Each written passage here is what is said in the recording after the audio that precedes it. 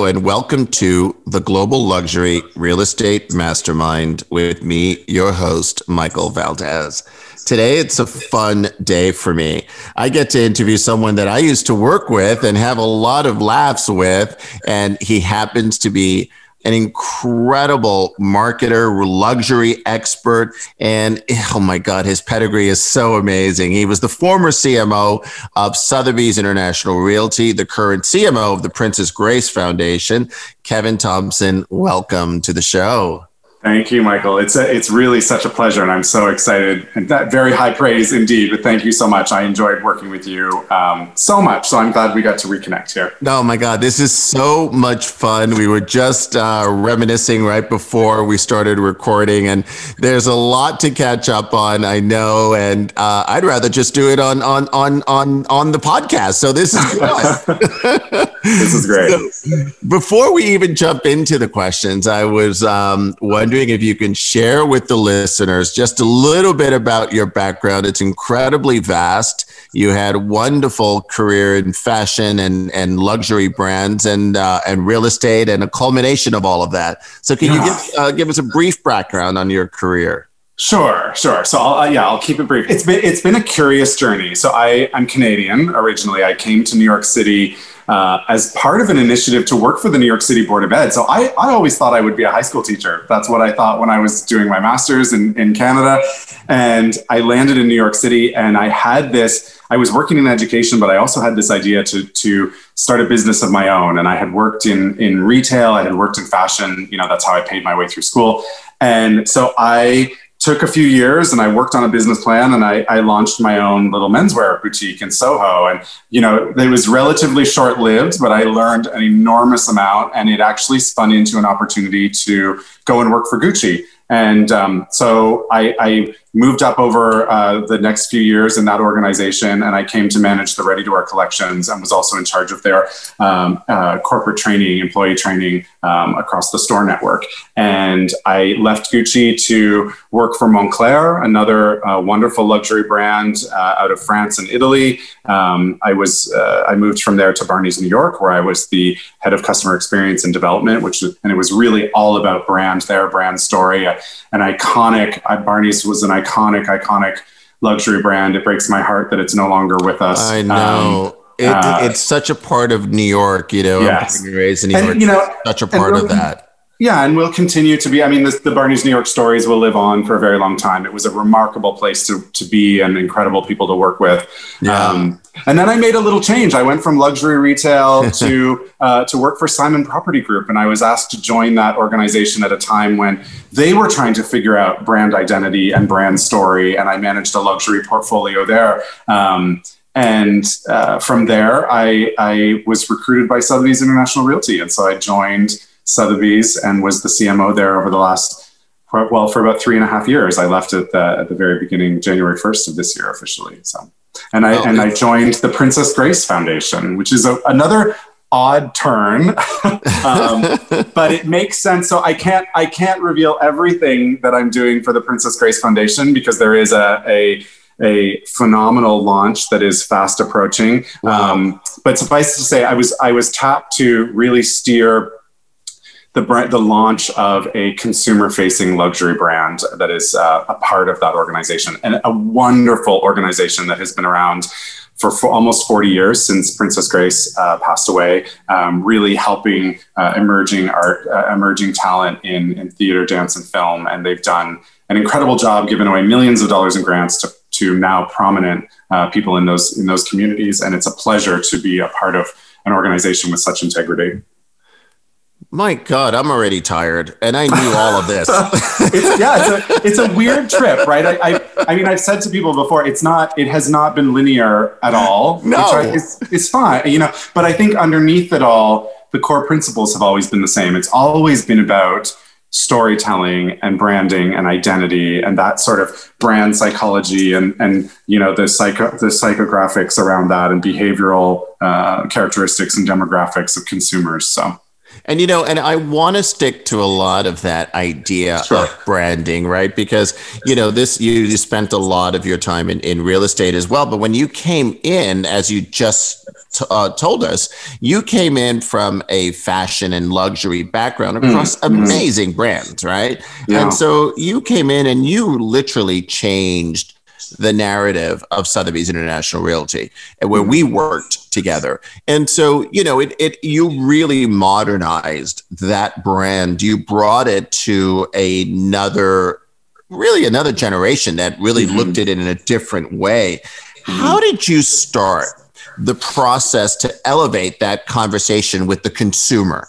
Yeah. So thank you. That was the challenge, right? That Sotheby's was, this centuries old brand, 275 years old, through the association with the auction house, really had incredible legacy, was part of, the luxury tradition going back for hundreds of years. But for emerging affluent consumers, it was relatively not unknown, I think poorly understood. And so the opportunity that I saw was to take a brand that had this incredible legacy, much like, the parallels were to Gucci, an almost 100-year-old brand, Barney's a 90-year-old brand, these brands that had been around for decades that were still connecting in very relevant and meaningful ways with new consumers. And there was an opportunity for Sotheby's International Realty and the tens of thousands of agents around the world to capitalize on that, to take this sort of incredible foundation and reimagine it for a new consumer, and a consumer that is the emerging affluent consumer, millennials, Gen Z. They want something very different from brands across the spectrum, whether you're selling handbags, shoes, homes, fine jewelry, it doesn't matter. The consumer interaction at the luxury level, the behavior has changed for those consumers. And so that means the approach of the brand must change if they want to remain relevant. So that was the opportunity I saw. And then, so how did we get started? We did a lot of research. I think that is essential. You have to do that. You have to look at the data. You have to go and speak to consumers and ask them what they want from your brand. And then you can make informed decisions about how to move forward. I love that. And you really brought in, things like BCG and the Boston Consulting Group to sort of come in and say, how do people perceive us? Because sometimes we didn't know how we were perceived. And I think that was a very interesting exercise to look at that as from a consumer point of view, which will actually bring me to my next question. So in talking about, let's just say, an agent, right? An agent always wants to brand themselves. And I think that we've all seen examples of people who do it, well, and some that do it incredibly not so well. Yeah, sure. And we would sort of get, we would get videos and postcards of things. And you're like, oh my God, what was this person thinking? So what do you think would be the guidelines? And I know this is a very general question, but guidelines as to how somebody would approach this. And I think you probably touched on it a little bit already, go see how other people think about you. But how do you think one brands themselves correctly? So, and I think this was a fascinating challenge when we were at Sotheby's. I think it continues to be for luxury brands sort of across the spectrum, but it's particularly interesting in the real estate space when you work with independent contractors and people who are, affiliated companies, independent owners and operators of their own companies. And so there is this sense of, and I get it, there's this sense of, well, I need to carve out my own identity. I need my own brand. I need my own presence in the community that I'm in, or in my sphere of influence. I want to carve out something that is unique. And there's nothing wrong with that. I always encouraged agents to do that. The caveat was just use what the brand is doing for you first, right? The brand, these powerful brands, your brand, our shared brand, the brands I worked for in the past, they're constantly creating assets and tools and the equipment to help you function more effectively as a real estate agent. And so when you don't take advantage of those, what you end up doing at the end of the day, to be frank, is wasting your money. You end up recreating on your own when you don't necessarily need to. And so there's this balance, I think the very best agents that I saw, regardless of the brand that they worked for, the very best that I saw in the industry, really understood how to use how to take everything they needed from the brand and then layer their own expertise and their own identity, or merge their own expertise and their own identity with that. And then you go to market with the best of both worlds. Because at the end of the day, the consumer they want something different now from real estate agents than they used to, right? It used to be that the agent had all the power, that sure. The client would reach out and say, I'm thinking about buying a home, and the agent would check their database and say, I found 10 homes that meet your criteria. You're going to buy one of them. Let's go and take a look. And they literally held the keys. They had the keys to those homes. It doesn't work that way anymore. I can take virtual tours. I can go on a home tour. I can look at a home in the Middle East right now if I want to, and I can put a bid on it. I can buy it online if I want to. And so I think the fear of that disintermediation put a panic into some agents' hearts. They were scared that they saw the world, this consumer demand shifting, and so some of them pushed more into carving out their own identity. And I think what that did was perhaps not necessarily address what the clients actually wanted. So what we found in the research with Boston Consulting Group was that modern consumers, particularly emerging affluent millennial consumers, and we're emerging affluent consumers because there are Gen Z emerging affluents now, what they want is the real estate agent to function more like a financial advisor, someone to work with them, to advise and to guide and to offer feedback and to consult on the properties that they're already looking at anyway, because they're already on Zillow or Realtor.com or wherever it is that they're looking at homes.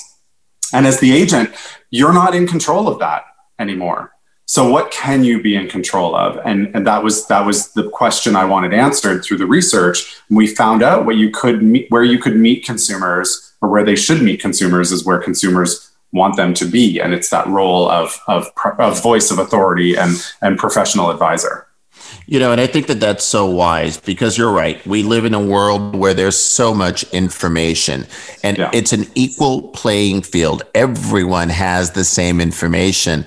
And then at that point, you have to have full transparency. Mm-hmm. And so if somebody's coming in, what they want are the nuances. They want that advisor, as you so wisely say. It's the idea that I know pretty much what I want, but I want that person who knows that market better than I. If you were buying that house in the Middle East, you wanted that person that lives in Dubai.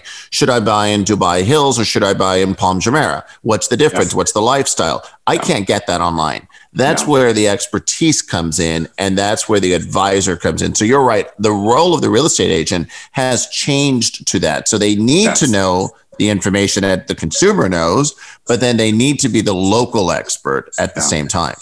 Yeah, I think that's exactly it. I'm going to want someone to say, you know what, I know this home, I know the neighborhood it's in. Here are the things you need to know. Here's why I think maybe it's either right for you or not right for you. And if it's not, I have alternatives ready. So I think there is this, that I think the consumers really want this advisor partner to walk with them through the transaction. And it's less about the agent dictating how this is going to play out. For, my example earlier, them saying, I found 10 homes, you don't have it, you're not going to find any other homes outside of what I've selected for you. And this is how we're going to proceed. It just doesn't work that way. It's much more of a collaborative relationship than it used to be. And I think the agents certainly that we saw, at Sotheby's that were most successful really understood that they were doing this with the client as partner and collaborator, and they saw the biggest wins. And at the same time, going back to your previous question, they used what the brand had created that worked best for them, and that local expertise, the local knowledge base, the local data. That's where they invested. That's where they put their resources. So, you had a really interesting lens, not only through Sotheby's, but also through the Simon Property Group, and how you would sort of look at this from a different perspective, right? Because you dealt with both commercial real estate agents and residential real estate agents. And so if you were giving 3 pieces of advice for someone entering the business today, what would that be? Okay, so I would say, do your homework. Understand and you need to understand the behavior that's out there. You need to understand the consumers and what they want, because your choices need to be informed if you're going to be successful, right? So I think do your homework, understand what it is, what are the challenges that you can possibly address as a professional entering this business, and then make an informed choice. And the second piece, I would say, once you have done your homework, you've done your research, choose just a few of those things to really excel at. Be an expert at 2 or 3 of those things. Knocking it out of the park on 2 or 3 things will gain you more notoriety, more word of mouth, more referrals, all of those things, than being a really awesome sort of general purpose real estate agent who does everything pretty well. There's nothing wrong with that, but you're never going to get the highest highs as a result. I think if you can do a few things incredibly well, do those things. That's been my philosophy myself. I've always thought I would rather knock 2 or 3 things out of the park than do 10 things in a mediocre way, because you just don't have the time to do that many things amazingly well. So I would say, do your homework, make informed decisions. The third piece of advice I would give is don't let ego get in your way. And I laugh a little bit because, I came from luxury fashion, and when I came to real estate, I thought, well, I've worked for these big brands, Gucci, Moncler, Barney's New York, at Simon. I worked with over 1,000 brands as part of my portfolio. And I thought I knew the biggest egos that were out there. And turns out I was wrong.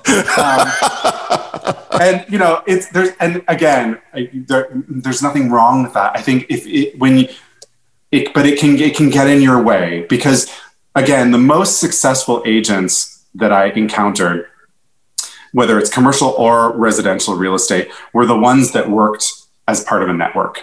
They built a network. They built these incredible relationships with people in other regions, in other states, in other countries. Halfway around the world, they had friends in the industry that they could rely on and refer business to and ask for advice and guidance and answer questions for. And so there were these wonderful networks, and the most powerful, the most influential agents understood that they were part of a network. Yeah. And it wasn't just about them.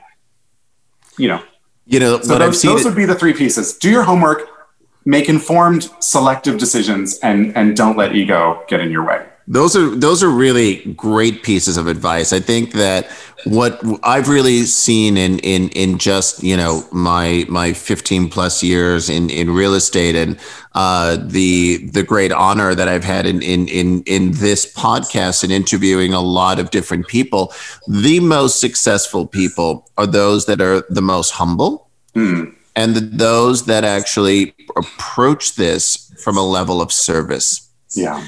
Right. And I just want to provide a service to someone. And so I think that that's exactly encapsulating what you're saying. But it's also interesting. The other thing that really caught my ear was when you were saying to really just be that expert at something.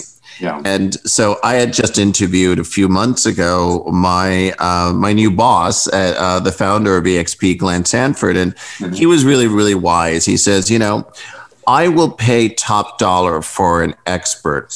I will not pay a cent for a generalist. Yeah. Yeah. And I think we're seeing that more and more as certainly the luxury industry evolves. And part of the shift that's happening there, it's been accelerated by our current pandemic, right? I think, true experts, can sort of take on the challenge. And if we're working from home and hunker down and get it done and deliver an end product that is remarkable, that is well thought out, that are thoughtfully designed, that is researched, that is informed. And I think it's harder for a generalist to be on their own in that way. Sure. So I mean, I think that the value of those sort of very specific subject matter experts is only increasing because of the situation we're all in right now. You know, that was a great segue to my next question. I was actually going to ask you about what you thought the idea of branding, especially in the luxury segment, will change post-COVID or during COVID. You know, maybe it's a transitional look at how we look at branding. Yeah. So I think in the luxury space, what we've seen, and you know, and I'm working on a launch right now. What we've seen is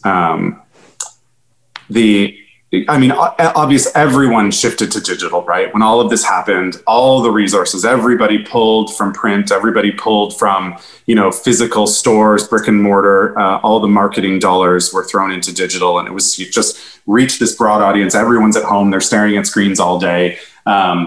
So I think what we've seen in a number of brands, the ones that had already dipped their toes into that sort of digital video first approach are doing very well. There are brands out there now that are doing better than they've ever done before, and not just in the luxury space. I mean, you look at a brand like Chewy, for example. I was reading some stats on them. It's a pet.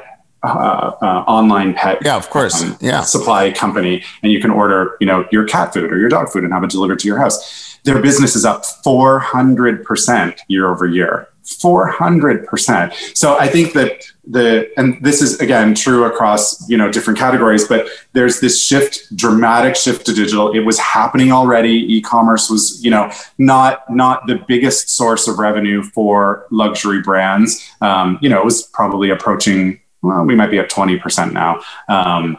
But that I think has accelerated. I think brands that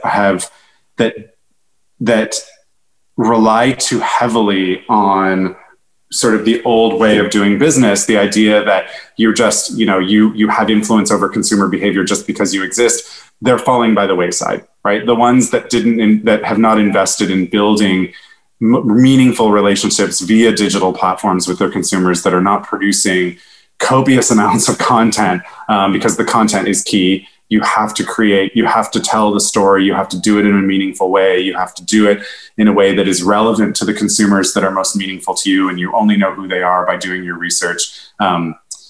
That's what's taking over now. I mean, the brands that can do that well will survive and possibly do better than they've ever done before.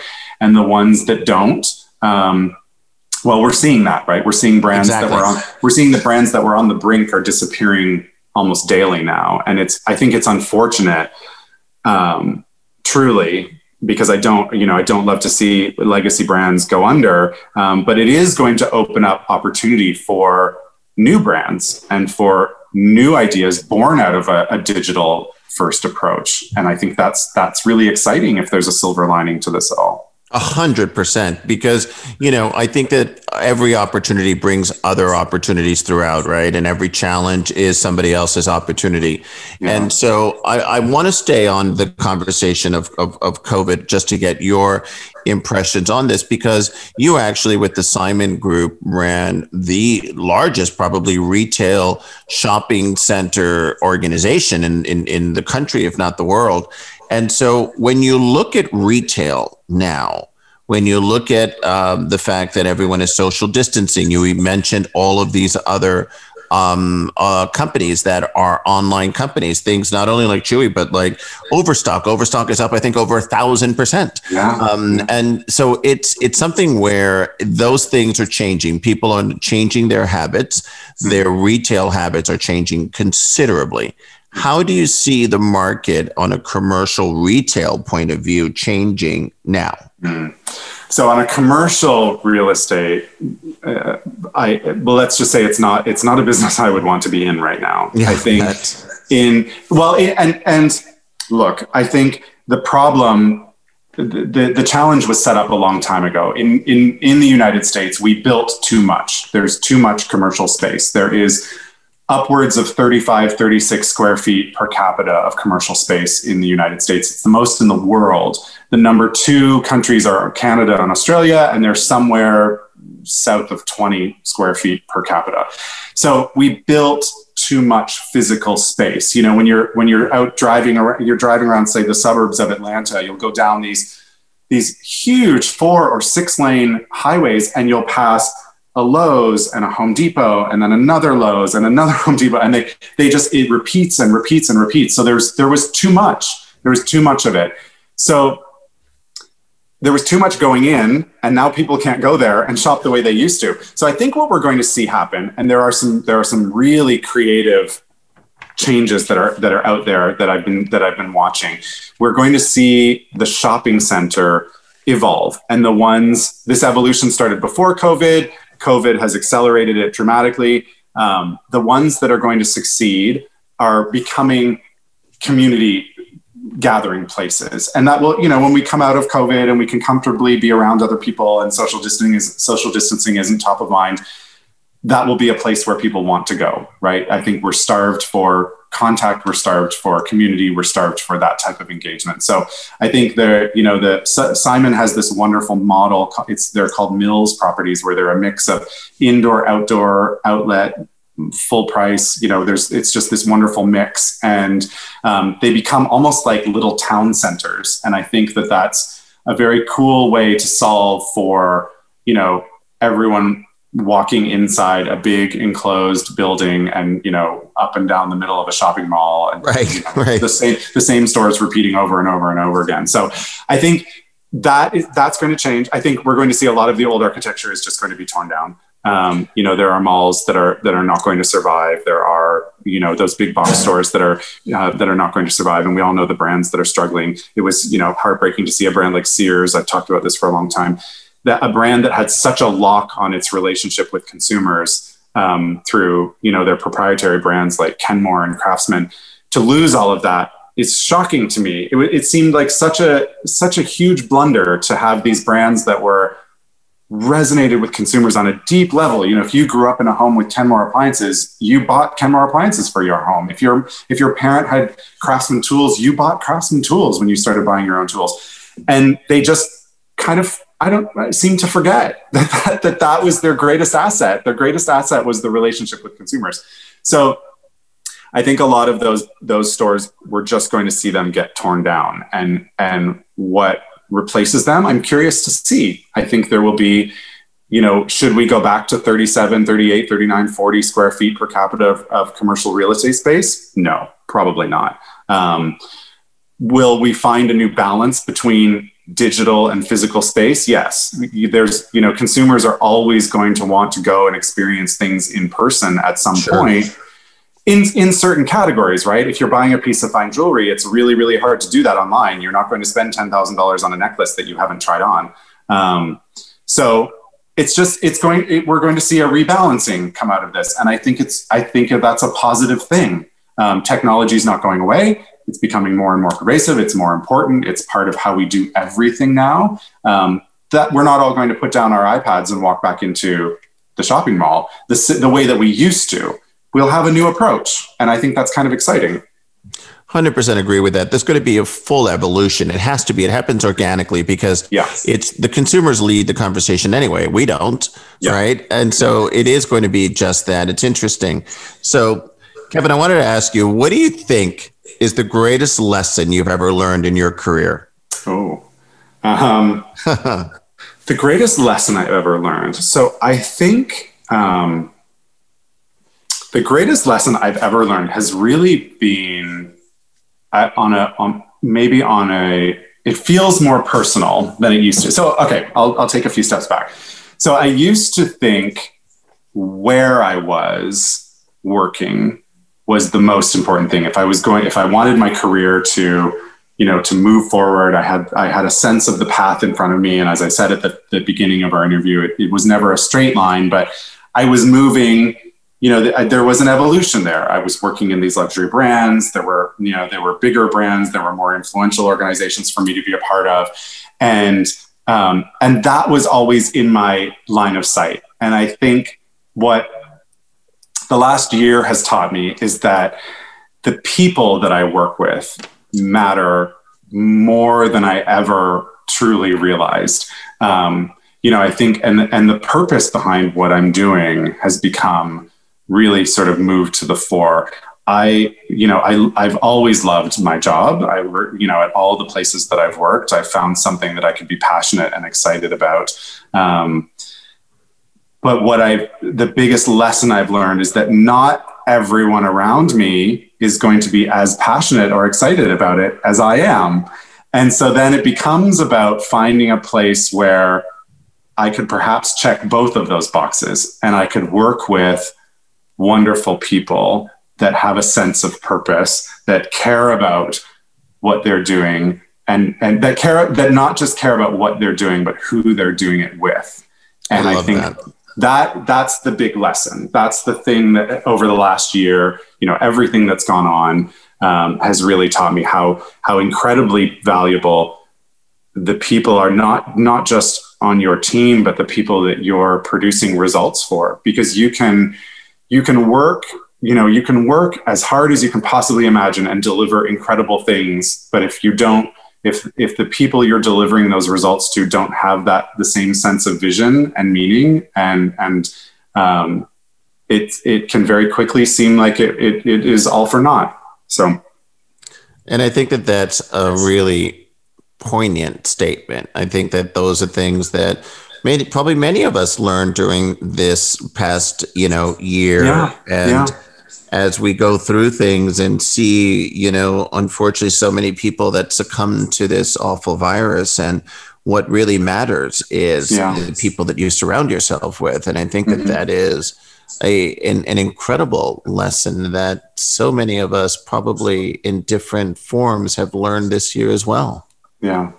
I mean, there is always opportunity to, I think, find success and amazing success and meaning. Those things do exist together. They really do. And they do. And, the wonderful thing of, obviously the Princess Grace Foundation is I'm in awe every day. I learn something new about her and her legacy and the influence that she had and what she was able to do as, this Philadelphia-born native who went to LA against her family's wishes and became an Oscar-winning actress in her 20s, and then, married a prince and moved to Monaco and changed the world in Monaco. And I'm in awe of it. And I just think what an honor to be asked to carry on that legacy and to reimagine that for modern consumers. I really feel I've always felt lucky, but I think this has a special level of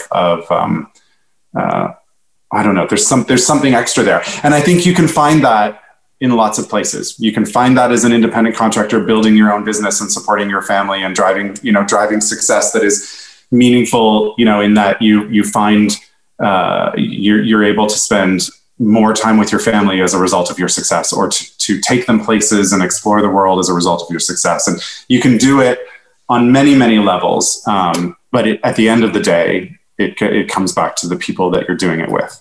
I think that is the most amazing lesson, and you're absolutely right.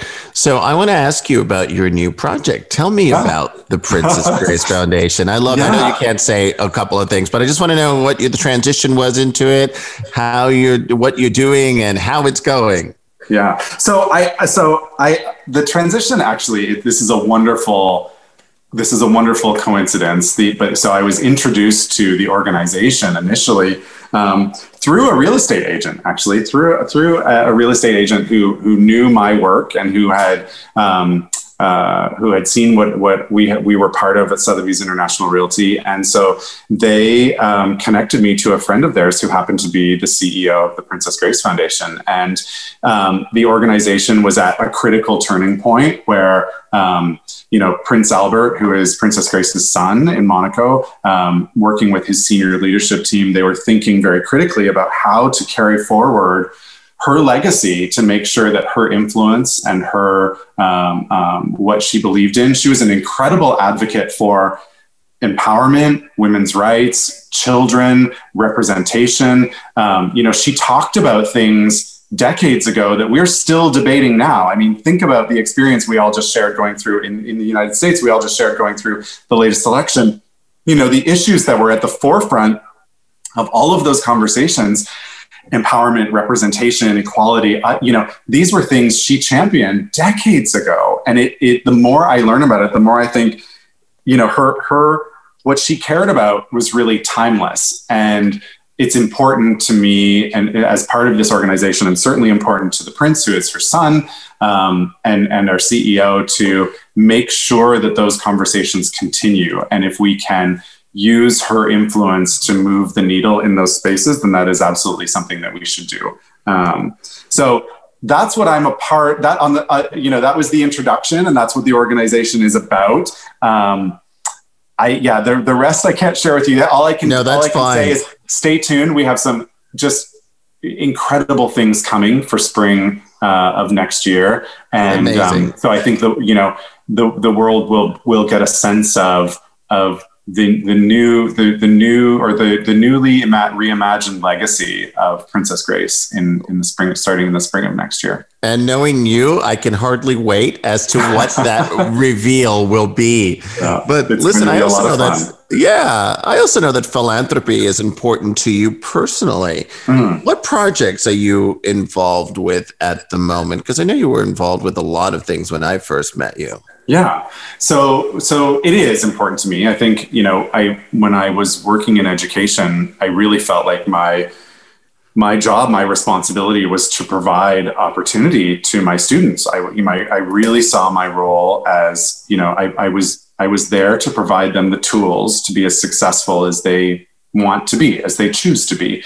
And I carried that through. I even thought of that when I was at Sotheby's International Realty. I thought, well, my role as chief marketing officer here is to make sure that our agents around the world have the tools they need to be as successful as they want to be. They can, like I said earlier, they can use them all. They can use none of them. They can use a few of them. At the end of the day, the choice is up to them. But I'm going to provide the very best assets I possibly can, and I'm going to offer them up for them to use. So when I was working in education, I always felt like that giving back was part of my everyday. And when I moved into retail, and specifically luxury retail, there were days where I thought, maybe my job's a little bit ridiculous. Maybe I spend my time trying to convince very wealthy people to buy expensive handbags and shoes and ready to wear. And there's nothing wrong with that. But I wanted to feel like it was having more of an impact perhaps than it was. And so this was 2006, 2007. I wrote a letter to Daniela Vitale, who was the CEO of Gucci America at the time,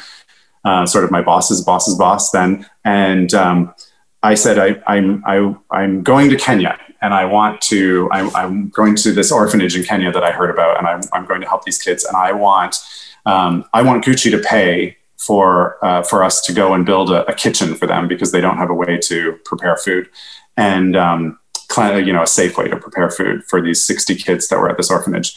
And she said, okay. She said, we'll do it. She said, you get your friends together and buy your plane tickets, and Gucci will pay for the construction of this kitchen. So we did it. And out of that was born the friends that I went with. We were so going and doing something like that changes your perspective on the world. When I came back, there was a period of time where I really felt like my job was ridiculous, because I thought there are people who have so little out there in the world. And then I realized, well, what I need to do then is make sure that the work that I'm doing and this job that I'm doing, helps them somehow. So we started a charitable fund, this small group of friends and I. There were four or five of us in the beginning. We started this charitable fund, and it's been going for over a decade now. We started working with this orphanage and just helping, feed kids that were rescued off the streets of Nairobi. But it evolved into a program that was really focused on education. And now we have helped, we've put 14 of the students who grew up in this orphanage through college and university programs, and help them get jobs and build safe housing. Actually, one of them just sent me some pictures today about he's building his first house. And he wanted to tell me this because he knew I was in real estate, and he said, I found a lot. I got a loan. I got a mortgage, such as it is there, and he started building his first house. So I think there's if you can find ways to do that, it's a wonderful it definitely makes you feel good, but I think more than anything, I think the ability to give back is more important than ever. Oh, Kevin, I just got chills over that story. That's crazy. I didn't know that. Yeah. Thanks. So it brings me to my final question for you. What would you like your legacy to be? Oh boy. Well, it's interesting you ask, because so I've been thinking about that as part of this role that I'm in, because I'm what I've been asked to do is manage someone else's legacy and be responsible for that. And that is, I certainly feel the weight of that and the responsibility of that. Princess Grace said something really wonderful many years ago. When she was asked how she would like to be remembered, she said that she wanted to be remembered as a good person, a kind human being, someone who did things that matter and that had an impact. And I'm paraphrasing. I've certainly butchered the quote, but that is the essence of what she said. She wanted to be remembered as a good person, a kind human being who did things that matter and who behaved. She said, I think the term or phrase is that who behaved appropriately. So I don't know if I've always done that, but I think I definitely align with that. I want my legacy to be one of somebody who really cared deeply about the work that they were doing and wanted very much to help others succeed and to share in the success that I have had. I love that. And let me tell you something. You are an incredibly passionate human being, and you care so much about everything that you do. And that's one of the things that I so respect about you, especially when we work together. And just sort of seeing how you see the world and your vision and your lens is really unique, Kevin. And I really just appreciate you as a human being, as a friend. And it's just been so wonderful. I've learned more about you on this conversation that I didn't know. And it's always those great gifts with this, that you have your friends on and you learn more about them. So thank you. No, well, thank you very much. It's wonderful to just get the opportunity to talk about it, to talk to you. As you mentioned at the beginning, certainly we had an opportunity to have some great laughs and some wonderful times at Sotheby's, and ultimately those are the memories you take away from any place that you work, right? And the connections that you make with people. And so it's wonderful to get to reconnect and mull this all over, which is, I'm glad we're afforded the time to do that. Indeed. And thank you again. And thank you for being on the show and for sharing and for being so candid and caring and sharing your views. I really do appreciate it. No problem. And thank you, all of you, for listening. This has been the Global Luxury Real Estate Mastermind with me, your host, Michael Valdez.